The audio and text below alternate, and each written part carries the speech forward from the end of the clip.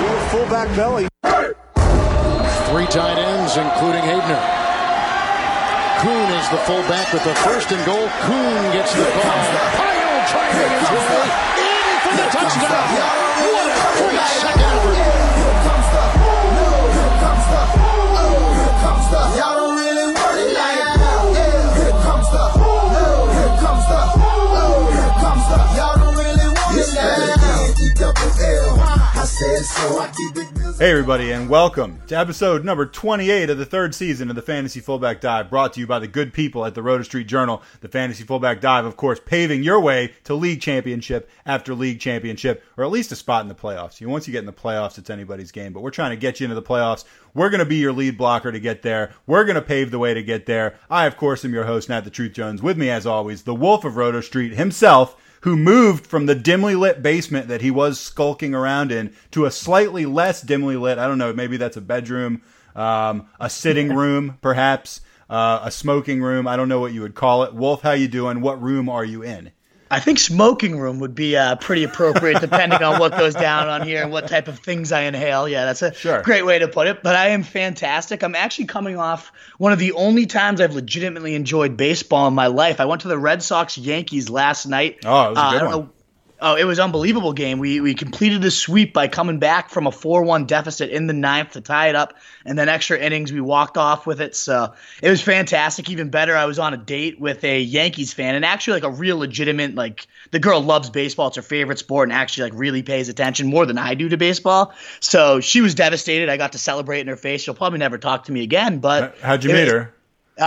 We met at the bar, the one that I love to go to when we talk about players at the bar, Rockefellers. Nice. With a lot of interesting people. But she was out celebrating her birthday 2 weekends ago. We headed off. We're dancing.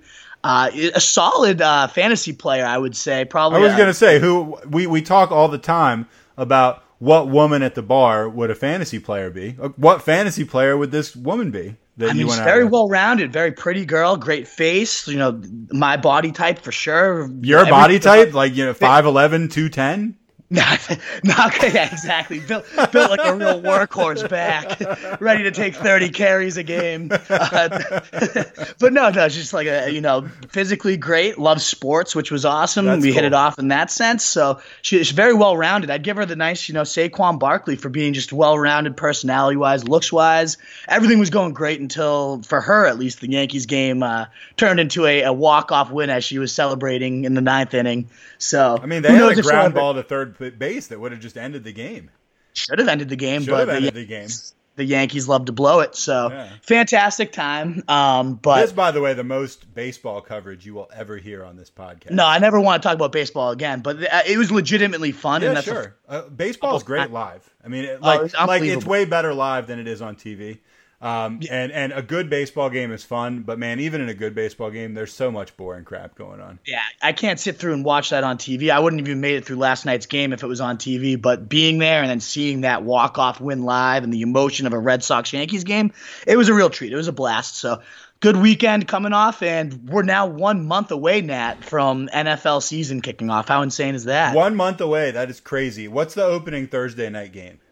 Oh, shit. How do I not have that? I want to say it's the Eagles and somebody. It should be the Eagles. It is the Eagles. Maybe the Eagles and the Packers even. I could be wrong about that. It is the Eagles. It's always the way. It might be Eagles Falcons. Okay. Opening day NFL Thursday. I'm gonna look it up real quick. We gotta know sorry that. I put you on the spot like that. I just assumed that you had it like tattooed on a tramp stamp like on your lower back or something.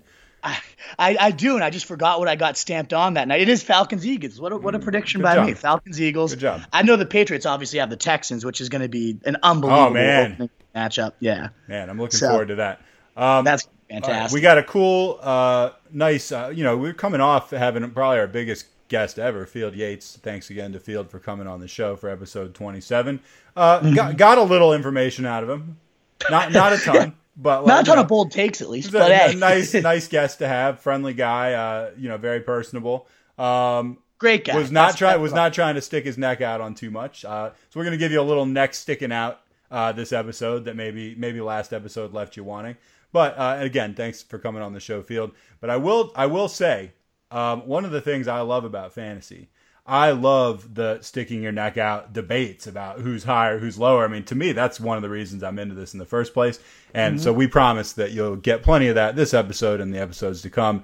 And honestly, like forward through the season, because to me, that's like one of the most fun things about fantasy. If you're not doing that, what are you doing it? What are you in the industry for? You know what I mean? If you're not going out there saying this is going to be the guy that blows up in the middle rounds, instead of saying he's in the middle rounds, if I knew he was going to blow up, why would he be there? You know? Yeah, but to me, even that take doesn't make sense, because like, if he's in the middle round, obviously I'd have taken him higher. No, I mean, like if you value someone really high, but you think you can get him in the middle rounds because everybody else values him in the middle rounds, get him in the middle rounds. Right. You get a better team that way. Anyway, we could go on for a long time.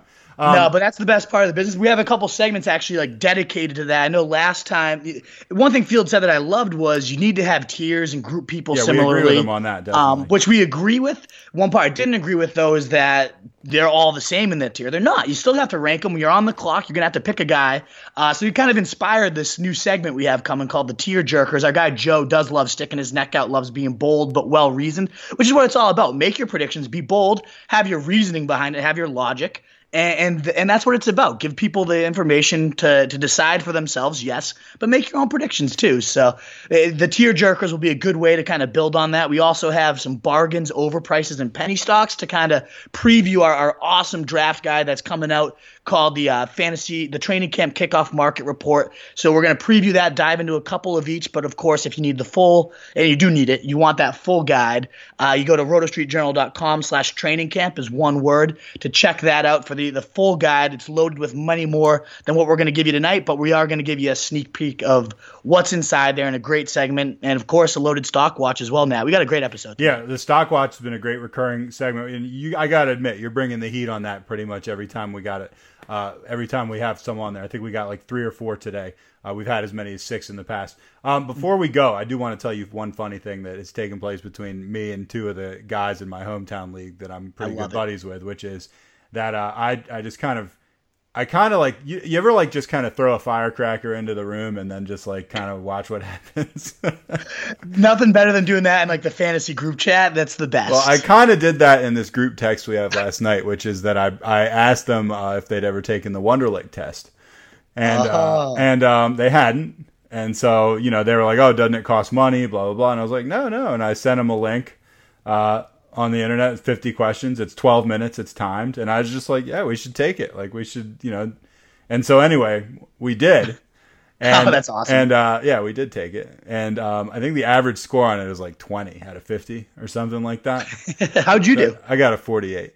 And no shit. You can get up to 50 and you got a 48? Yeah. And I mean, honestly, the 2 I missed, they were legit misses. Like, I was embarrassed. I was just like, I just didn't know them. I felt bad about it. What do you think? What would you say is the opposite of the word terminate? Live, breed, make life of some sort. Okay, well, 2 of the options were employ and begin.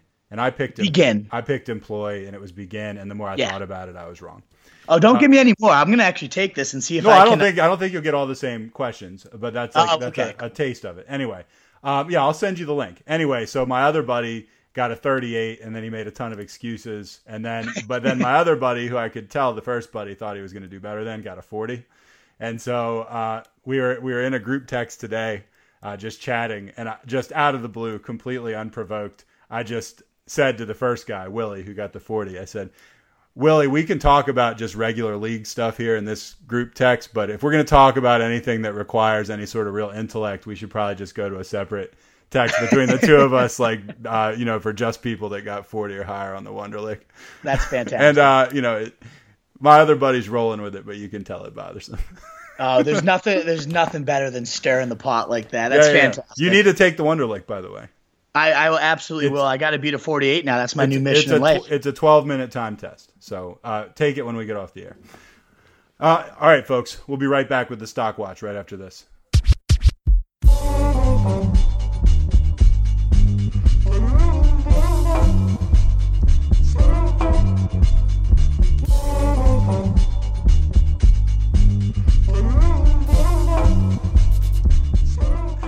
All right, we are back, and I seem to have struck a chord with the Wolf talking about the Wonderlic test. He says, if this is going to be instituted at the Roto Street Journal, we're all going to have to say, what do you think CJ would get on the Wonderlic test? How many questions were there about like different stages of pregnancy? I'm not sure. Like maybe one. Maybe one. He'll get that one right. But other than that, I'm not so sure what CJ has got in him. All right. So if you work for the Road Street Journal and you're listening to the podcast, we're going to expect you to take this thing within the next, couple days. Yeah, we were saying we're going to determine our draft order. And if you're looking for a unique way to determine your own draft order in your hometown leagues, check out the Wonderlic test. It's an interesting little way to do things, I'd say. Yeah, we got a few more of those we'll cover in an upcoming episode. Stock watch. Let's get right into it. Sony Michel and the Patriots running backs. That's our first thing. Sony Michel will undergo a procedure on his knee after injuring it in Wednesday's training camp practice. The original fear was that the surgery would cost Michel all of the preseason and sideline him well into the regular season. However, ESPN Boston's Mike Rice, Reese, is it Rice or Reese? I never know how to pronounce it. I think it's Rice. I think it's Rice also. Reports Sony Michel is expected to be ready for the start of the season. Okay, so with all that, it took me a long time to say all that stuff. Is there anything worthwhile in there? Just a little bit, I would say. Yeah, obviously, it's huge. Sony Michel was, ranked well inside the top 50 of most most experts' rankings. He was about 51 for me. You know how high I was already on Burkhead. I had him in this draft guide we're going to preview. In rotostreetjournal.com/training camp again. I had Burkhead listed as one of my main running back bargains. And at this point, it's obviously true because there's even more value coming to him. He was, at the time, rated by me 61 ADP and ECR. He was 90 at an ADP, ECR 84. So I was a nice, almost 30 spots higher than what he was going for in drafts. My worry now is that he's going to shoot up so much that he might not become as great of a value anymore. He went up, for me, to about 50 on the big board because he seems like the most natural bet to inherit whatever that work was going to be as the most versatile guy, the guy that can do the early down work, but also catch the ball well, whereas James White's still more locked into the receiving down role. What I'm worried about now, though, is if Sony's not in there, the Pats love their rotation. What if they work in one of these bigger guys, Jeremy Hill or Mike Gillislee, whichever one makes the team, maybe both of them make the team, who knows, into that goal line role that I think Burkhead was pegged for as long as Michel was on the field doing some of that early down lifting. Maybe now Belichick pulls Burkhead from that role, keeps him more in the early down role, and these big guys working. So I'm a little bit nervous about Burkhead now. I'm not going to lie. I thought he was in a great spot to be a huge factor there. And I think he still obviously will have some value, especially if he's, again, the main primary ball carrier. But if he loses the goal line carries, that's what made him such a stud. 8 touchdowns in 10 games, including 7 in the last 6, which was just an epic tear. He was at a great pace. He was converting all, he had 5 carries within the 5, converted them all. Very efficient guy, doing great. So hopefully he doesn't lose that. If he inherits Sony's work and keeps the goal line role, I mean, he'd be an RB1. He already was kind of a low-end RB1, the RB12 for the last 7 weeks of the season after the bye when he came back from injury. So the upside's sky high with Burkhead. I got to track who's getting those goal line touches now. And Sony, in the aftermath of this, a lot of people are starting to write him off. Roto-World's report saying he's no more than a late-round flyer. I disagree with that. I mean, this guy, the Patriots overlooked a ton of humongous defensive deficiencies to take this guy in the first round. They clearly love what they saw. They clearly had a vision for what he was going to do. He's often compared to Alvin Kamara for being slippery and creating after, underrated power and just gliding through holes and gets upfield in a hurry, no wasted movement. A lot of Alvin Kamara tendencies. Our guy Dane Brugler wrote about Sony Michel, who we love, wrote elusive in tight quarters due to start-stop footwork, shows burst in and out of his cuts, quickly scans and gets north-south, excellent timing and initial acceleration through the hole, deceiving run strength to maintain balance while tacklers slide off of him. That is Alvin Kamara in a nutshell. So if this guy is a Patriots version of Alvin Kamara and now he's going to fall to a late round flyer status, at some point he's going to be worked in this offense and worked in really well. So he fell to 25 spots for me, down to 83, but he's not a late round flyer at best. This is a guy with high upside in the Patriots offense for sure. The Wolf demonstrating in that last rant that he can turn any subject into talking about Rex Burkhead.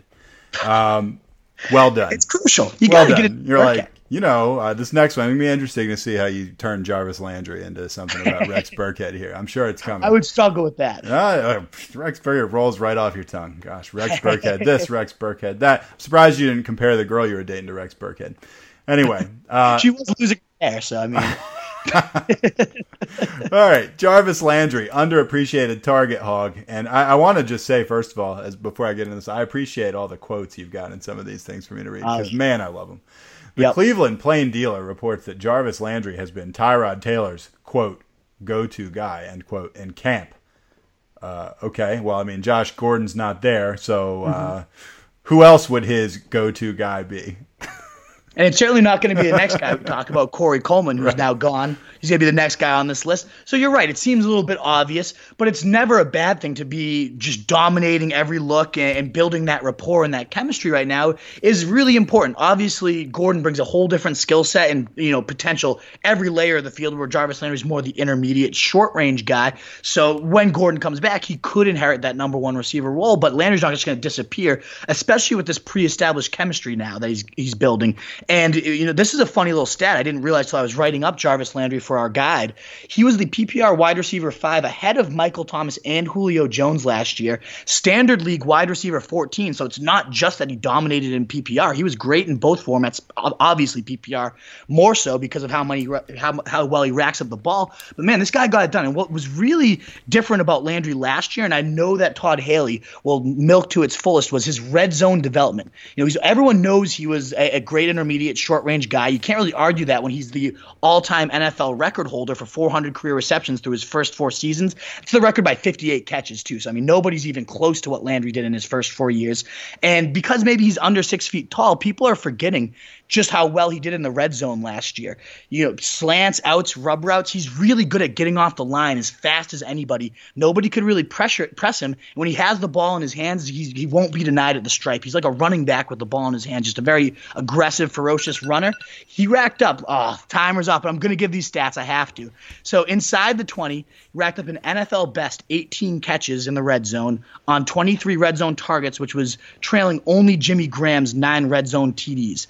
And all 9 of those came within the 10-yard line, which kind of blows your mind because Landry, again, not a big guy. He's under 6 feet tall. You wouldn't look at him as a prototypical red zone guy, but because he's so good at getting off the line and so determined once he has the ball in his hands, he was dominating on those slants and whatnot in the red zone. And Todd Haley, who's done that with Antonio Brown and maximized his short area quickness, is really going to see that and try to play to his absolute strength. So I think Landry's a complete steal right now. I know I'm going over the time limit, Nat, but I just love this guy so much. His ADP is 52. His ECR is 61. I have him up at 38. So he's completely undersold, undervalued, going to be a low-end wide receiver 1 that you can get for a wide receiver 3 price. 38, of course, being Rex Burkhead's number. Just kidding. I'm just kidding. So I actually don't think that's true. I don't think it is either. But that would be hilarious if it was true. It actually might be, though. What is Burkhead's? No, it's 25, I'm pretty sure. All right, but that would have been great, you have to admit. That would have been unbelievable. That would have been so great. All right, Corey Coleman, traded to Buffalo. The Bills acquired wide receiver Corey Coleman from the Browns in exchange for an undisclosed pick in the 2020 NFL Draft. Now, when the pick you get is undisclosed, that's pretty much the same as like trading someone for a can of lima beans, right? Yep. Okay. Just checking. Pretty much. And it actually came out that it was a 7th-round pick. So they essentially didn't give up anything to get this guy. And you look at that, and this is a guy that once was a first-round pick that won the Billet Kinoff Award, however you pronounce it, as the nation's top college receiver in 2015. So, he had some ridiculous, freakish ability, scored 20 touchdowns, ran a 4.37 40. It's 5'11", athletic freak, led the combine with his vertical broad jump. All types of natural ability, but he's obviously been played with inconsistency, with durability issues, with some drops throughout his career. Obviously, last year, they saw the Browns season end with a Corey Coleman drop, which everyone's burned into their mind. But he offers way more than anything the Bills receiving core currently does. All they have at the top is Kelvin Benjamin. If you had one word to describe him, I'm sure I know what you would say, Nat. Fat? Yes, right on cue. Fat. So, yes, it's a big body. You can go up. Dude, I saw a stat on Kelvin Benjamin the other day, and it had nothing to do with his weight, and I'm going to get the numbers wrong, but it was something like, it was something like their record with Kelvin Benjamin was like 3-21 or something, and their record with him was like above 500. Just so absurd. I may have just made that stat up or read it wrong, but when I saw it, I was horrified. It seems to make sense to me too. He's just not that good, and that's who Corey Coleman has to beat out to be the number one receiver. It's going to be an awful offense. It's going to be tough to depend on anybody there week to week, but I think they're going to be a bad team in general, and they're going to be playing from behind a lot. So Corey Coleman does have some garbage time upside. Again, he's had some huge gains in his career too. His second game in the pros was a 5-catch, over 100 yards, 2 touchdowns against Baltimore, and then he got hurt. And he's had a couple of those flashes, other big games throughout his career. But ultimately, obviously, he needs to work on those durability, those consistency woes. This is the best opportunity he possibly has. So I'm glad he got traded out of Cleveland. He had no upside there. It's the best landing spot because of how wide open that wide receiver core is. Becomes a penny stock, somebody you throw on your radar for the late rounds for sure.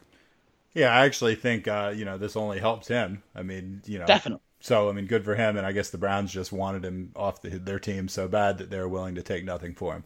All right, let's do some rapid fire. Got some good quotes in this one. ESPN's Todd Archer reports the Cowboys' offense has, quote, struggled in getting the ball down the field, end quote, in training camp. Shocker. Who the hell are they going to throw to? So Dak Prescott, how could he be above your QB 20 right now? No upside. Don't love anything there. I mean, how are you going to think that Zeke is so great when they can stack the box against him? Because they can't move the ball downfield at all, they're going to be dump. I think this is the year that Zeke catches like 80 balls. And you know how Gurley kind of had that massive leap last year? Yeah. I'm predicting that for Zeke. I think he becomes a massive receiver, and the line's just so good that even with a stacked box, the offense is going to be all Zeke. That's literally all I'm picturing right now. Okay. The Providence Journal's Mark Daniel writes, Cordero Patterson has been, quote, turning heads, unquote, as a receiver during training camp. Fool me 5 times, shame on I don't even know the world. But Cordero Patterson, he goes for nothing. He's going undrafted right now. And this offense, if they can finally remember Belichick, we had this line way back in like February, talked about how he's going to make Patterson the player he could be. Maybe he's turning into the receiver he always could be. A lot of catch and run upside, and that's what the Patriots do best. Dude, I remember the first year that we had a fantasy league together at work. I took Cordero Patterson, I want to say in the 3rd round. It might have been the 4th round, but I think it was the 3rd round.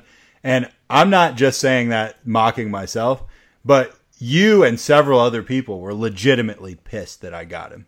Yeah. We're just like, oh, you got Cordero Patterson in the 3rd round. I was going to take him. I mean, right. God. I was all in that year. Remember the first game, too? He had that like 90-yard touchdown. Sure, of course I remember the first yes. game. He was dominant. I was like, this is just like printing my own money. The trade offers I got for him when he had that, and I turned down. Oh, I turned down so many trades. Brown. I was like, you kidding me? That's like, trading Calvin Johnson or something like that. This guy's amazing. Kenyon Drake and Frank Gore were listed as co-starters. Oh, shit. On the Dolphins' initial training camp depth chart. What a cop-out thing to write on your depth chart. I know, absolutely. I think your oh shit reaction explains it perfectly. Just another reason why Kenyon Drake is completely overvalued, stuck in a bad offense, not a clear number 1 starter yet. Maybe it's a motivational tactic by Gates, who's done this before, and long term. You remember that whole Arian Foster and Jay Ajayi kind of thing going on, and finally Ajayi took over and destroyed it middle of the season? Sure. Maybe that's happened with Drake this year, but he's completely on my do not draft radar at this point. Colts owner Jim Irsay, of the pill-popping Irsay family, said he could see Marlon Mack, quote, approaching 1,500 yards, unquote. Well, God, go ahead. React to that. Yeah, that's not happening at all. It's a committee situation. Frank Reich's always used committees, and the other 2 rookie backs are really impressive right now. No chance Mack comes even close to that. Irsay's so hopped up on like OxyContin and stuff, he doesn't know what he's saying anyway. Not even if he was stone cold sober, which he's not. I wouldn't take his opinion on what Marlon Mack's going to approach in a million years seriously. No. Dolphins tight end Mike Gesicki has, quote, already developed, unquote, into one of Ryan Tannehill's favorite targets. Already. And this guy's an athletic freak. Already. I know. It's so fast. But he's an athletic freak. Gase has made great use of tight ends that can go up and jump and get the ball, and this guy has an unbelievable vertical, led the combine with it. Loves to use that rebounding as that basketball background, similar to Julius Thomas back in the Broncos days. I really think he could lead this team in receiving touchdowns, especially with how sad that receiving core is. Definitely a penny stock you need to have on your radar at the tight end position. Julian Edelman said he does not have his, quote, camp legs, unquote, under him yet, obviously because he's not taking steroids anymore. Thoughts, Wolf? And I think this is another reason why that 4-game suspension isn't actually that bad of a thing right now. No, it's not bad at all. He has more time to recover. He's going to come in motivated, healthier, fresher than anybody else on the field. And he's going to do what he always did. And he goes and pick 90 or so right now. You can get him in round 8, 9. When he comes back, he's going to be a wide receiver 1 in PPR and a wide receiver 2 or worse 3 in standard. And you're going to be able to get him as a bench player price. I'm taking that all day. All right. When we come back, we're going to talk fantasy market report. We're going to talk bargains, overpriced guys, and penny stocks. And this is just to kind of whet your appetite for the big market report guide that's going to be coming out in a little while. More on that right after this.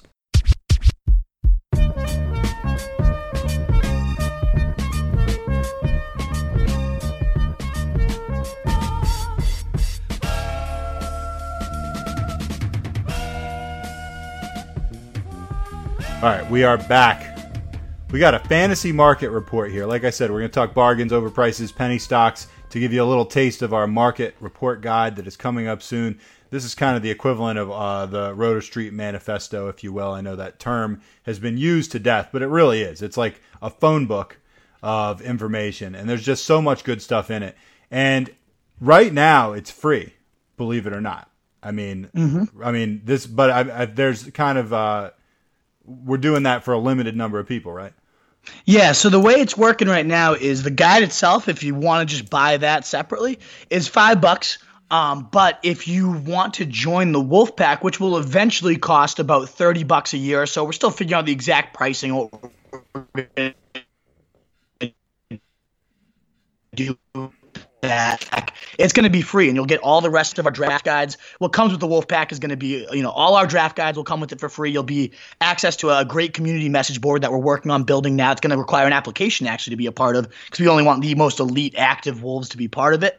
You'll have access to that. You're going to get expert-only special, episodes of shows and sit-start questions where nobody else will have access to it, guaranteed discounts on little consulting packages, things like that. It's going to be a great deal that you want to take advantage of. And for now, if you join, you'll have the first year of it absolutely free. So if you want to do that to get all our draft guides, just visit rotostreetjournal.com/wolfpack-members. Again, rotostreetjournal.com/wolfpack-members. And that's a way you can sign up for that. Get this draft guide and every other draft guide we release for absolutely free, like you said, if you're one of the first 500. So otherwise, it'll cost you $5 to get this. But it's, again, regardless of which way you do it, if you want it for free, do it that way. If you want to pay $5, it's going to be well worth either way that you access this thing. Yeah, I want to just point out, if you don't do the join the Wolfpack way, you're kind of nuts. But we will we will take your money. Absolutely. If you really don't want to be affiliated with the Wolf that much. All right, let's get right into it. A little teaser here. Let's talk bargains. You got 2 bargains you're going to talk about, and there's a lot more bargains in the guide than this, but we're going to give you 2. We're going to talk Evan Ingram. We're going to talk Will Fuller. So let's talk about him right now. Let's go to Ingram first. Yeah, and I wanted to make sure to pick 2 names, especially for our longtime listeners, that we might have not talked about as much on this podcast. Some of the names in that guide will be recurring guys. You can probably guess who they are already if you're an avid listener of the podcast, with tons of new information about those guys nonetheless. But Ingram, a guy that I'm absolutely in love with, because in general, the tight end position, and we talk about bargains too, I just want to preface this. We're not talking about really late round guys. Those are what we call penny stocks. After 120 or so ADP is where we get into the penny stock range. And there's tons of tight ends loaded in that range. But otherwise, you're either paying a fair price, like getting Gronk at the end of round 2 or so, or you're getting Kelsey, round 3, Ertz late round 3. You're paying a good fair price for an elite guy, or otherwise I don't really like the price you're paying for any of these tight ends. Ingram's the one guy I look at as a bargain, a guy that is going later than he should, but I think offers that tight end 1 locked in upside for a cheaper price than what you had to pay to get an Ertz or a Kelsey. He's going to be this year's Ertz is my kind of prediction about it, that you get him at that lower price and he explodes and joins that tier next year. And after last year's, the tight end 5 already as a rookie at the hardest position to translate to, 64 catches, 722 yards, 6 TDs, already had a great year and has come out and said the game slowed down a ton for me right now. Everybody from camp, whether it's Saquon Barkley saying I played with Gesicki at Penn State and this guy's just even more freakish. Eli Apple, their top cornerback, is saying he's damn near uncoverable. The situations they put him in and the way they have him run routes. routes. That's what I'm loving so much about him. The target share might go down. In fact, it will. He's facing now Odell Beckham's coming back. You got Saquon Barkley now. We know how Shermer loves to target his running backs. So the volume is going to go down a bit for Ingram. He was second among tight ends last year with 115 targets. He probably won't see that wave, but what I think is going to happen is that quality of those targets is going to go up so much more because Shermer, just like Eli Apple said, is going to put him in so many unique situations. He's been moved all around the formation, according to a beat writer who in that we're actually have on the podcast, I believe next week. His name's Dan Shiner, and he's been down at every practice saying they're moving Evan Ingram all over the field, being used on different route depths. He's lined up at Z receiver, all three wide receivers in the trips. He's been moved to all three different positions. And this guy, Dan Schneider, the reason I reached out to him to get him on, he said Evan Ingram's been the best offensive player on the field. And that's, again, a field with Barkley, a field with Odell on it. He's saying Ingram's been that impressive. And all other reports are saying, too, he's been Eli Manning's go-to guy, the most targeted option through 20 practices this year, including the mini camps, including OTAs and now training camp. He remains his most targeted guy, and that's with Odell Beckham. I know he's getting worked in and maybe a little bit slower, so you got to take it with a little bit of grain of salt. But big plays every practice, one-handed catches against linebackers and D-backs can't match up with his size or speed. This guy's a freak. He's going at pick 60 right now. I have him up at 48 in my rankings, and I think he's a clear, absolute bargain steal at the tight end position. And last thing I'll say, Nat, on that too is there's so many bargains. If you read this guide, you'll find out at the wide receiver position that you've had those years where you just flounder at tight end. You're constantly rotating crap like Cameron Brate. You remember how often I wanted to fucking murder that guy last year, how many times we shit on him, and I talked about how he'd be the guy I'd punch in the face if I could punch anyone in the face. Yes, and I said, do you remember who mine was? Fuck, who was yours? No, tell me again. Eric Decker. Oh, of course it was Eric Decker. That's right. He just spit a loogie right in his face. Ingram will give you that stability that you don't have to have that shitty fucking rotation. It's going to cost you a 5th-round pick or so, but you've already had the chance to go 2 running backs, 2 receivers like we preach, and then you lock up Evan Ingram. I think it's a great strategy because of how many good receivers are available late. I love the value you're getting on him. All right, Will Fuller. The ADP, average draft position for this guy is 72. He generally goes at wide receiver 28. The so-called experts have him at 91 overall, 38th wide receiver. The Wolf has him at 62 overall, 27th wide receiver. So as far as the ADP goes, they're right around the same. The Wolf has him 10 spots higher overall. So higher, yeah. Well, you have him 10 spots higher. That's significant. And you got him about 2.5 rounds higher than the experts. Talk to us about Will Fuller. Sell us on him. I'll sell you on him by kind of selling you the offense of the Texans last year. And again, is it due for regression? I get that. But listen to these stats. It's absolutely insanity here. When Watson, Hopkins, and Fuller were all on the field together, which was only 4 games last year, the Texans averaged 40.5 points per game. Watson threw 14 of his 19 touchdowns when he had all 3 of those guys on the field together. 7 apiece, or 7 to Fuller, 6 to Hopkins. And when they were at home for those 3 games, Watson threw 12 of those touchdown passes. And then you look at Fuller's stats specifically, he had 13 catches for 279 of his ultimate 423 yards on the season with 7 of those touchdowns in only 4 games. That's for those counting at home, 1,116 yard, 28 TD pace for Will Fuller. Is he going to actually match that pace? No, of course not. But I don't think it's going to regress so hard as everybody's saying to the point that he's now suddenly a nobody. It's as if he could score a third that many touchdowns and still be an extremely viable fantasy receiver. Exactly. A third. Exactly. So, right? You know what I mean? And I don't think the touchdowns, yes, it's fluky to have that many, over half his catches went for touchdowns under Watson. Yes, that's a little bit fluky. I get it. But ultimately, that happened because he's such a good deep burner. He excels at getting behind the defense. That's what Coach O'Brien says about this guy is nobody gets behind the defense as good as Will Fuller, and we're going to just keep using that to our fullest advantage. It's not like they're going to suddenly become this non-vertical attack. And Watson buys time so well in the pocket and can just sling the ball so well on the run. Flick of the wrist, it goes flying down the field. It's perfect for Fuller. He's not going to be able to see, you can't put a safety over him and Hopkins, so he often draws weaker coverage that he can just destroy on his own. He blazes a 4.28 40, one of the fastest guys in the NFL. Bulked up a little bit. We talked about this a couple episodes ago. So maybe that's the one concern with him is his durability. Maybe this helps him actually stay healthier. The wide receiver coach has noted he's running a more full route tree because of the added size. He's been absolutely burning people in practice, the quote was blowing past defenders every single day. And O'Brien said he's a huge part of what we're trying to do. So it's not like he's going to suddenly disappear. They're going to continue to be a very aggressive attack. I don't see why this offense would suddenly, yes, the touchdown rate will go down a little bit, but ultimately I think he's still going to destroy his ADP or his expert, especially his expert consensus ranking at 90. There's so much upside here. Even if he only lasts 10 games or so, you got to make sure you invest in this guy. You got to get a piece of that Texans offense, and this is the cheapest way to do so, I would say. All right, let's talk overprices, the opposite of what the Wolf is talking about before. These are some guys that the experts, the ADP, their average draft position, much higher than what the Wolf is willing to concede. For Russell Wilson, his average draft position, 49. The experts have him at 51. Wolf has him at 78.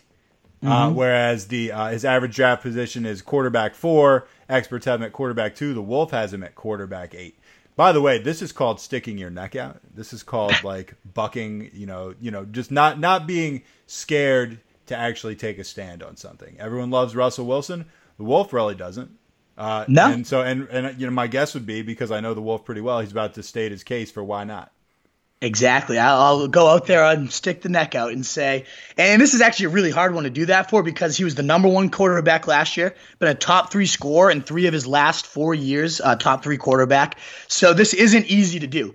But ultimately, when I look at he's such a high scorer because he's got that mobility. You get the rushing points. He's got a great arm, and he really elevates everyone around him. So again, this is hard. I love the guy's individual talent. So it's not easy for me to say this guy's not going to be a top 3 quarterback like everybody has him. But I just hate everything else other than Russell Wilson in this situation. The surrounding talent's god awful, especially on the line. Pro Football Focus is 27th. He's going to be under constant duress, which, yes, I get leads to some rushing totals and some rushing points. But ultimately, we saw 2 years ago, he took so many hits that he stopped running. He was way ineffective. I see that being a major liability again. Plus, you remove Jimmy Graham and Paul Richardson, 2 of his top 3 targets. Doug Baldwin shelved with a knee injury right now, had knee surgery. You got to imagine that could linger all season. Who the hell else does he have to throw to? Tyler Lockett? I mean, the weapons cabinet's barren. The line is horrible. And then you got a team that's really trying to go back to its running way roots. We got Bob Condotta, a guy we keep bringing up, gives us tons of good fire quotes out of the Seattle beat scene, said what Carroll would like to do is get his pass-to-run percentage more to where it was in 2013 or 2014, where it was 47% and 48% pass-to-run ratio. So they only passed it 47 or 48% of the time as compared to almost 60% this year. They really want to get back to those running routes. And it's one thing to have a beat writer guy say that, but then you look at everything Pete Carroll's done. He went and drafted Rashad Penny at number 27 overall, so going and trying to get his another back. He then hired Brian Schottenheimer at the offensive coordinator and said, the main reason I did that was his commitment to the run wherever he's been. Brian Schottenheimer, of course, was with the Jets for so many years when all they did was run the ball with Sean Green and LaTainian Tomlinson. No matter how ineffective they were, they would just keep running the ball until, Mark Sanchez didn't even toss a pass. It was, and who can blame him? You have Mark Sanchez, but ultimately this guy is always grounded in a running-centric attack. And Schottenheimer himself said, when I got hired, the first thing Pete told me from the very beginning was something you have to do is run this ball when people know we're going to run it. And if you lose that, we become one-dimensional, and that's hard. So he's fully committed to the run. You got a team again now that's committed to the run, trying to get back to those run game roots they've always had when they had Marshawn Lynch. You got a horrible surrounding situation for this guy. In those years when they were so committed to the run, that's when Russell Wilson finishes the QB8 and QB9 respectively in the 2013, 2014 years they're trying to emulate now. So the one risk with then calling him a bust is the defense is going to be horrible, and that's what you need. You need a defense to be able to stick to the run, and if they're going to be as bad as I think they are, that's a little bit dangerous for Russell. To say Russell Wilson won't blow up because he plays really well from behind, and is one of those great quarterbacks that has huge fancy days when he's got to play catch up. That could be happening a lot in 2018, but if they are able to establish that run game presence and they have such barren weapons cabinets otherwise, I don't like what that means for Russell Wilson. I'm saying QB8, QB9 is right where I have him ranked as opposed to QB2 or 3. All right, Christian McCaffrey, another guy that some people just love. His actual average draft position is 18th. They like him as the 12th running back off the board, which is, that's substantial. That's quite a good ranking. The experts have him going around 26th. They're 15th running back. Your rank, 39th. Speaking of sticking your neck out, 39th. 21 spots below where his ADP is, and you have him as your 20th running back coming off the board. Explain. I actually have a good friend who is really high on McCaffrey, who's actually trying to make some pre-draft day deals to get him off someone that has him as one of his 2 keepers. I told him we're doing a segment tonight on why this guy's overpriced, so I know he's listening. Explain to Willie why Christian McCaffrey is overvalued. And Willie, I love Christian McCaffrey as a player myself. Individual talent, grades out very high. Last year he was on the opposite list from you, on the bargain list, as someone that was getting disrespected and undervalued. But now going so high, he's a committee back. I don't care that Norv Turner's saying you can expect 25 to 30 touches. That's complete bullshit. And if he gets 25 to 30 touches, he's going to break down. He's not big enough, and I know he got more jacked and added some pounds of muscle and whatnot, and he improved as an interior runner as the season went on and averaged 5.8 yards per carry down the stretch as compared to only 3.0 yards per carry at the beginning of the year. I get all that, but he's not going to just get fed 25 to 30 touches no matter what Turner or Rivera say. That's complete coach speak, especially when you go out and get a guy like C.J. Anderson. He's not going to be a non-factor. C.J. Anderson coming off his first 1,000-yard year as a running back, and I think is still a very underrated talent in this league, a bowling ball runner who I absolutely love, a souped-up version of Jonathan Stewart. Why, if you get a better version of Jonathan Stewart, would you suddenly erase those carries that Jonathan Stewart was inheriting, which was, again, all that goal line work? Jonathan Stewart was toward the top 5 in the league in goal line carries. I don't think Christian McCaffrey suddenly steals that from C.J. Anderson, who's a great goal line runner himself. Anderson, a fantastic pass blocker as well, a good receiver. I see him being kind of that Mike Tolbert in the Norv Turner mold. He had Tolbert for so many years, and Tolbert had 10 touchdowns, 950 yards in back-to-back seasons. I think Anderson does that this year to the expense of McCaffrey. And even if McCaffrey's used well and racks up some stats, ultimately you have 950 yards and 10 touchdowns stolen out of it. There's only so much damage you're going to be able to do with that. So at 18 overall over a guy like McKinnon or Jordan Howard with much clearer workloads and volume coming to him blows my mind. I like McCaffrey as a talent, but I don't like the fact that he's got C.J. Anderson to contend with. Not a great line anyways. I don't like that at all. I mean, putting him at 18 overall, I mean, that's taking him over the likes of Gronk. That's taking him over some real serious players that I would certainly not touch him over. So good job making your case, Willie. I guarantee you we'll have a response to this because that's the type of guy he is. By the way, Willie, the guy who got the 40 on the Wonderlic test. So can look down on my other buddy who got a pathetic 38. Tell him to send a little, you remember the Speak Pipe? We still have that app on the site. Send in a little voicemail, Willie. Let us know your thoughts to this. Give me a rebuttal. Once this guy gets his foot into the show like that, he would have to be a regular on the show. I'm fine with it. He is like the funniest guy I've ever met. I want it. Get him in. Willie, send us something in. And speaking of regulars, the Meat Sweats came out of nowhere at the bar on Saturday, just like came up, bear hugged me from behind, and then ended up sending me like 3 shots, an hour later at the bar on Saturday, and told me he's returning to the podcast soon. So all you longtime listeners that know and all you love Meat Sweats Sweaty fans. He's coming back. He told me he's done with fantasy baseball. He's full-time football mode now, and he's coming back to the pod soon. So stay tuned for Meat Sweats Part 2. All right, we're going to get on to penny stocks. These will do a little bit quicker. And we're actually going to kind of use a guest's tweet. One of our favorite guys sent out a great tweet about this first guy, Cameron Meredith. We're going to use Derek Brown. Is that correct? I mean, the Derek Brown? Yeah, he had a great tweet. So me and Pete Davidson, another guy who works for WI, great fantasy mind. Not the Pete Davidson that's engaged to Ariana Grande. No, not that Pete Davidson, unfortunately. A different guy, but a smart guy nonetheless.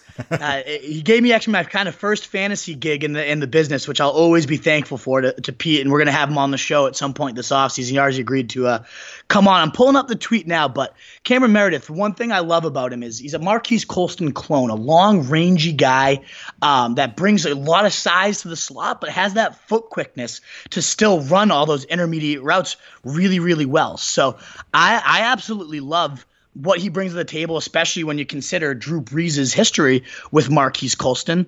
You love the talent type of profile that they went out and got because it just has historically worked so well with Brees. And Meredith himself has some dominant stretches in the past where he had over 19 points in 5 contests, double-digit fantasy points in 7 of his 13 games when he played with the Bears as an undrafted free agent. And that was with Matt Barkley throwing the ball. So, 7 out of 13 games, you're going 19 fantasy points in 5 of those 7, 22 points in 3 of them, and over 26 in 2 of those games. I mean, this guy has a humongous ceiling. And now you give him Sean Payton, the best play caller, one of the best play callers in the league. Drew Brees, obviously one of the best quarterbacks in the league. There's humongous upside for a guy that's going at pick 140, 150. And then so the question becomes, though, do they go back to those pass-catching roots? Brees had thrown 32-plus touchdowns in 9 out of 10 seasons leading up into last year. Obviously, last year was the run-heavy attack. Brees kind of regressed as it became a Kamara Ingram-focused offense. If it's not broke, don't fix it. Are they going to stick to that run-heavy approach? My guess would be yes. Why would they go back on that? And that's where Derek Brown's tweet came in, is to kind of give us some reason why they might reach those pass-catching routes. So I'm pulling up the tweet now. And Derek Brown, where is it right here? Derek Brown's response. Sorry. So while their schedule coincides with 7 opponents that ranked in the top 10 most passing yards allowed. So they've got all these opponents that are very generous against the pass. In a few matchups with very good offenses like the Rams, Pittsburgh, Philadelphia, so he's projecting some shootout games. He's thinking about 11 or so of those games, considering the horrible pass defenses, plus a game flow shootout type of matchups with these heavy, potent juggernaut offenses, means they're going to get back to their pass-happy ways as well. So obviously that would mean Brees could approach those 32-plus touchdowns again, and Meredith, as the long, rangy slot guy, could easily be on the receiving end of 8 or so of those. Again, going so late, humongous upside. All right, last penny stock. Latavius Murray, back from the dead for like the 3rd time probably. Yeah. Why should we give a shit about Latavius Murray?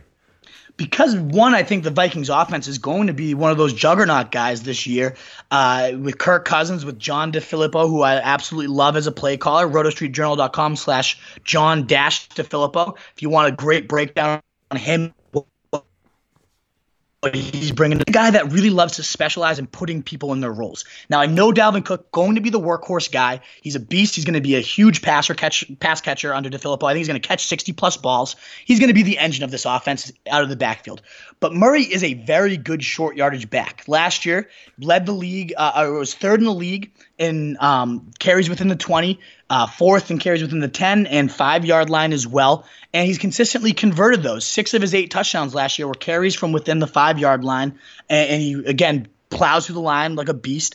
I could see that being the area they kind of lighten Cook's load, pull him off the field, and send in Murray to kind of take that battering ram punishment on short yardage and at the goal line. And if this offense is going to be as good as I think, they're going to be on that 5-yard line quite a bit, which gives Murray, I would say legitimate 9 to 10 touchdown upside. He had 8 last year in that role, which has its own standalone value. But obviously you get the benefit of maybe one of the best handcuff situations in the entire league if Cook, coming off a knee surgery, doesn't come in fully healthy or ready to go, or gets hurt again by for whatever reason. Murray's going to step into an excellent situation. They don't have McKinnon there, so he'd be a true 3-down horse. So it's remember how we talk about handcuff with benefits, right? This is the ultimate handcuff with benefits. Great handcuff situation, but potential 10-plus rushing touchdown upside at pick 148 right now. I consider that an absolute steal. Yeah, you sold me. I thought you were going to struggle to sell me on that one, but well done. I'm actually kind of interested in Latavius Murray now, and I never thought you would hear me say that sentence in 2018. All right, when we come back, we're going to wrap things up with one of our newest segments, Tear Jerkers. And we're going to be welcoming back to the pod Audio Guy Joe, not to be confused with Audio Guy Nate, who is living the rock star lifestyle right now, but we hope we'll see him again before too long. But Audio Guy Joe going to come back, and he's going to bust out Tear Jerkers with the Wolf of Roto Street himself right after this.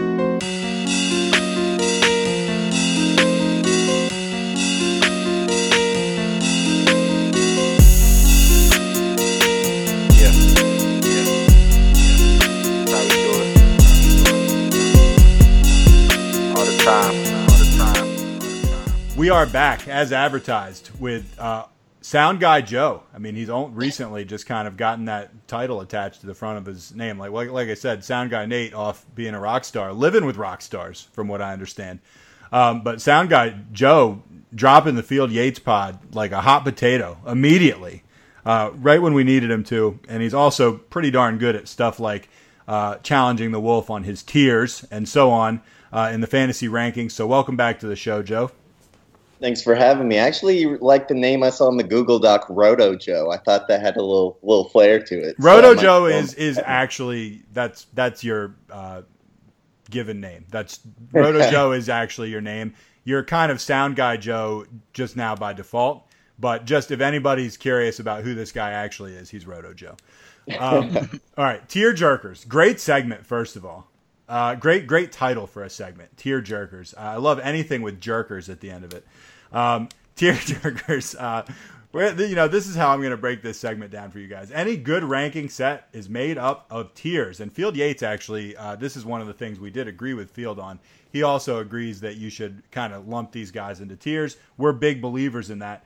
Or similarly grouped fantasy values, like, for instance, like the low-end wide receiver ones or upside running back twos, mid-range quarterback ones. These are all examples of tier titles. This helps project positional, overall drop-offs, and to make an overall big board much easier to kind of make and, in my opinion, navigate as well. If you're trying to fill a hole there and you got a tier of guys you're looking at, to me, that makes it a lot easier. Check out rotostreetjournal.com/bigboard for the best big board in the business, if you're curious. That's my unbiased opinion. But when you're on the clock and it's ticking down and you're not picking a group, you need a player. So you can't just say, hey, every guy in this tier is the same. You're not allowed to do that. You know who I'm talking to. Those brutal tiers of players that are going to cause, tears to be jerked out of our bodies, hence tier jerkers. And, of course, the sleepless nights that are going to come with us screaming into our pillows, pounding our pillows, doing just terrible, terrible things to our pillows. To help you sift through this madness come draft day, the Wolf, Roto Joe, also known as Sound Guy Joe, but we're going to go with Roto Joe for argument's sake here, and the Truth. We're going to select a tier for each episode. We're going to break down each player in the tier, both pluses and minuses, and we're going to finalize it with a final rankings list of this tier. Tonight's tier, the round 2 low-end wide receiver ones. Does that sound pretty specific to you? Well, it is, but when you hear these names, you're going to understand why we're doing this, because you're going to hear these guys and you're going to be like, shit, I don't know which one of these guys I would take first. Well, luckily, that's why we got Roto Joe here. That's why we got the Wolf here. The guys are as follows. And remember, these are low-end wide receiver ones. Keenan Allen, A.J. Green, Devontae Adams, and Mike Evans. Wow. I challenge you guys. Put them in order. So I would like to say I clearly think the top of this tier is pretty easy. I like Keenan Allen. He's wide receiver 3 last year. He has an extensive injury history. But like me and Wolf were talking about the other day, the injuries were kind of fluky. Like a lacerated kidney, that's not something that's going to be reoccurring unless you're an extremely unlucky human being.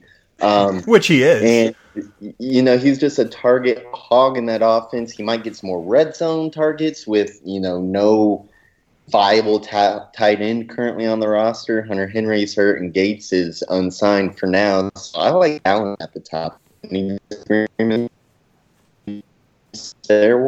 top for me, and he really came to his own last season, probably there in the second half, I would say. I owned him, and beginning of the year, he was solid, high floor guy, but wasn't really blowing the numbers off the charts, never winning you weeks. But by the end of the season, he fully came into his own. You could tell he was really recovered from that knee injury. Finished the season as the number 1 receiver over that second half. I know Antonio Brown's injury probably made that a little easier, but the guy really thrived down the stretch. And like you said, less competition for targets with Hunter Henry now out of there. I love Allen. I think he's actually the clear guy at the top of this list too, so no disagreements here. I hate Allen. Why do you hate him so much? Because he's single-handedly lost me at least one championship. I hate him so much. I will never own that guy. He is at the bottom of this tier. Man, I have such a grudge I like him better than Mike Evans, but no, I would not take him at the top of the tier. All right, let's talk. Keep going, guys. Who's second? That sounds a little bit like when you break up with somebody and they're not that bad of a human being, but then we ask the X about them and you just get the worst things about that. Joe, it's not kind of like that. It's exactly like that. It's so true, though. You could call them fantasy X's, right? That's actually a good glossary term right there. Maybe that's what we brand it as. There's so many guys like that you just never want to touch again because they ruined your season for you. I'm absolutely – coming up for me next on the list would be Davante Adams, and if he guaranteed me all 16 games, I'd probably put him at the top. But the risk with him is unlike Allen – he's similar to Allen. He has an injury history, but unlike Allen, his is a little bit more predictable. He's had 3 concussions in his career. He's rebounded from them all very nicely, but concussions are obviously the more you have, the higher likelihood you are to have another one.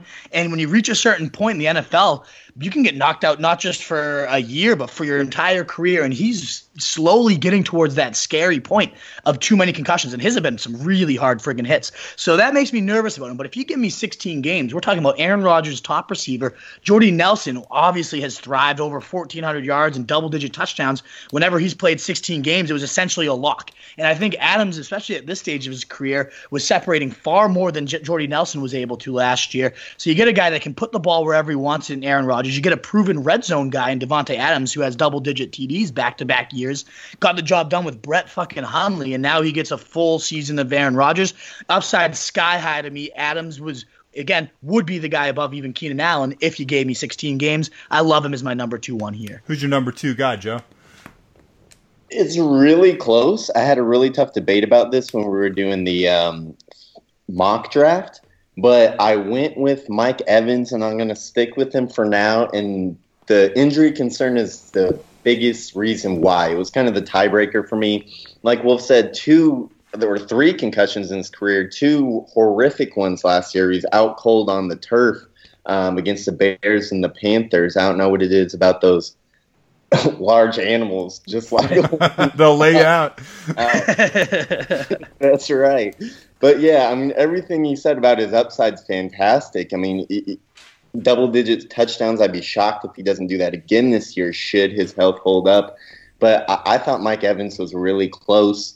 Jameis Winston being out 3 games is not a concern to me. He actually averaged the same amount of touchdowns, more yards, and more receptions a game with Fitzpatrick instead of Winston. So that's not really a downgrade for me. And then Mike Evans, he kind of does this yo-yo where double-digit touchdowns and then he'll have like 4. Right. Well, guess what? Yo-yo's coming back up this year if we're going to stick to that pattern.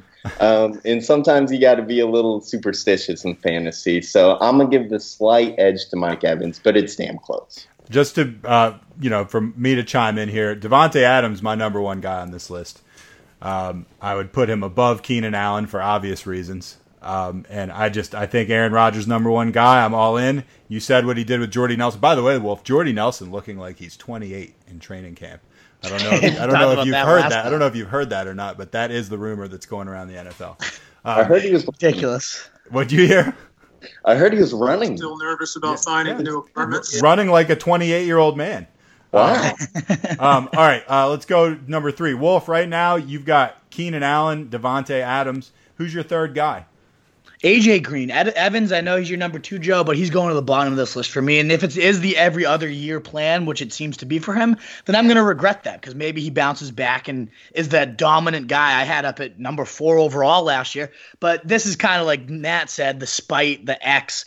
I don't want to go back in on him after he burned me real hard last year, made me look like a fool. And I'm just nervous about that overall offense as a whole. The line is god-awful. They can't protect anybody. Winston's just going to be chucking interception after interception again. I don't see the Bucs rebounding. I don't think they made the right moves this year to fix what their biggest woes were. So give me A.J. Green, a guy that's had over 1,000 yards in 6 out of his 7 years. A little bit inconsistent, kind of like Julio Jones in that sense where it seems to be a humongous blow-up. He only had 3 games with 100 receiving yards last year. But all 3 of those came after Laser took over as offensive coordinator. He's now had a full off season to kind of put his stamp on the playbook. And he said they're really starting to click and he's really feeling like he has the reins here now, whereas last year he was taking over midseason and didn't really get to put his full mark on what he wanted to do. So maybe he becomes a real viable target hog. We've seen him on an absolutely ridiculous target pace just a couple years ago. Brandon LaFell's gone, a guy that was their secondary receiver. I think that shines more on John Ross having a little more sneaky upside, but there's nothing really standing in AJ Green's way other than his own inconsistency and with the way he gets nagged up with injuries a little bit. I still think he could be an absolute monster, target monster. The offense as a whole, though, does concern me, especially when your fortunes are tied to Andy Dalton. Nothing about Dalton screams huge season to me, but it could happen. He's right there at number 3, pretty significantly ahead of Evans for me. So Wolf's list, Keenan Allen, Devontae Adams, AJ Green, Mike Evans. Yes. Joe, who's your third guy? So I had Adams third in this list. I have AJ Green last. A lot of the reasons you said for not liking Mike Evans are the same for AJ Green. I mean, the offense was 26 in scoring, dead last in yards per game last year. He had 5 weeks under 10 PPR points, as he mentioned, very inconsistent. And he's missed 3 or more games in 2 of the past 4 years. So, like you said, getting nicked up. Whereas my boy Mike Evans, who I might just have a soft spot for, but he's never missed more than 1 game in a year. I just kind of like having that higher floor when I'm making those picks that high. So that's why, like we said, all of this is really close, but Mike Evans has a lot of those tiebreakers for me. The more I look at this tier, I just hate him.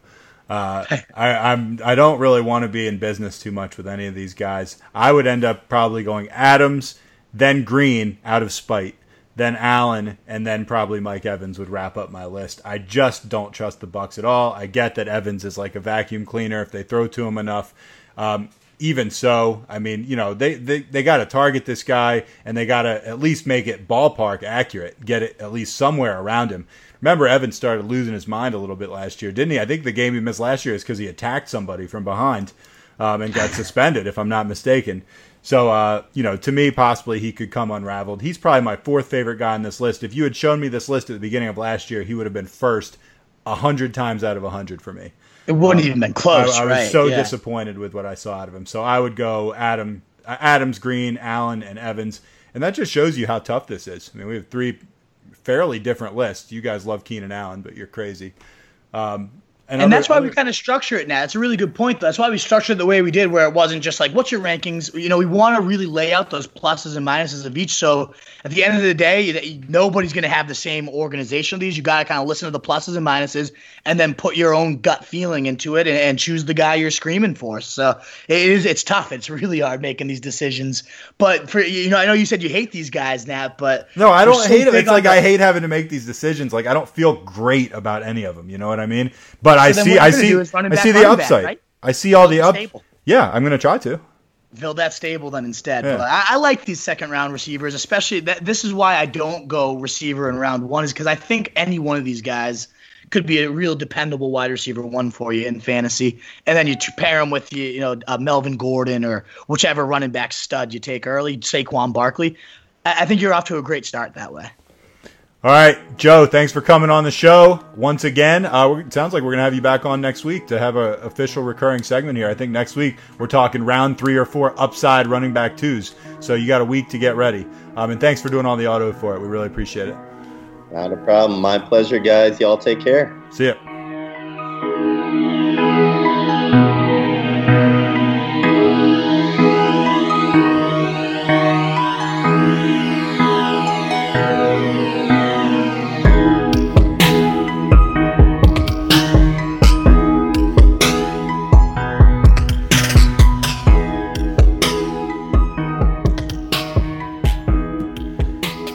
Like that, man. I like tear jerkers. That's fun. I know. You know what I said when I said I hate those 4 guys? I don't hate those 4 guys. They could all blow up. I just you're guessing to some degree when you get to that point. I mean, you can have guys like you hate, like because they've dicked you over in the past, and you can have guys that you got a really good feeling about. But at the end of the day, every one of those guys could win you a league, and every one of those guys could just screw you to the point where you're just done. So that's why I hate it. That's why I hate it. It's like playing poker. You sound awfully Yatesy with that type of comment there, Nat. Well, I mean, I may sound Yatesy, but you'll notice that I actually ranked the 4 guys. You did, and I did, and the guys that you had number 1, I did not have number 1. So it's very true. Maybe not so Yatesy after all. Maybe truthy. All right. Anyway, Wolf, you got any social media you want to share with us? Of course I do. If you liked what you heard, you want these pulverizing audio blocks all this off season, getting ready for your drafts, and then all regular season too. We don't slow down. We just pick up the pace in the regular season. So make sure you subscribe if you like what you heard. Give us that rating on iTunes if you enjoyed it, or even if you didn't, let us know what we did wrong and how we can be better. We're always seeking out your feedback, and it really helps us. It means a lot to us. So if you liked what you heard, if you've been listening for a while, or it's your first time, regardless, please let us know your thoughts, and then you can find all our other stuff. RotoStreetJournal.com is the homepage. Lots of those draft guides, like we mentioned. RotoStreetJournal.com/training camp is one word. Our latest one coming out. And then, of course, all the other socials. Myself, if you want to connect with me personally, RotoStreetWolf on Twitter and Snapchat, RotoStreetJournal on Instagram and Facebook. Facebook being the one you really want to make sure to follow because that's where our broadcasts are all getting developed right now. Hopefully premiering next week. We've been teasing them for a while. I don't mean to just string you guys along, but they are coming. We want to make sure they're done right, though, before we release them. And then RotoSTJournal on Twitter and Snapchat as well for more breaking news and daily stuff like that. Love it. My name's Nat the Truth Jones. And I'm the Wolf. See you guys. Later. We used to have it all, but now's our curtain call. So hold for the applause. Oh, oh, oh, oh. And wave out to the crowd and take our final bow. Oh, it's our time to go, but at least we stole the show. At least we stole the show. At least we stole the show. At least we stole the show. At least we stole the show. Straight ahead. Devlin. Second effort. Third effort. Touchdown.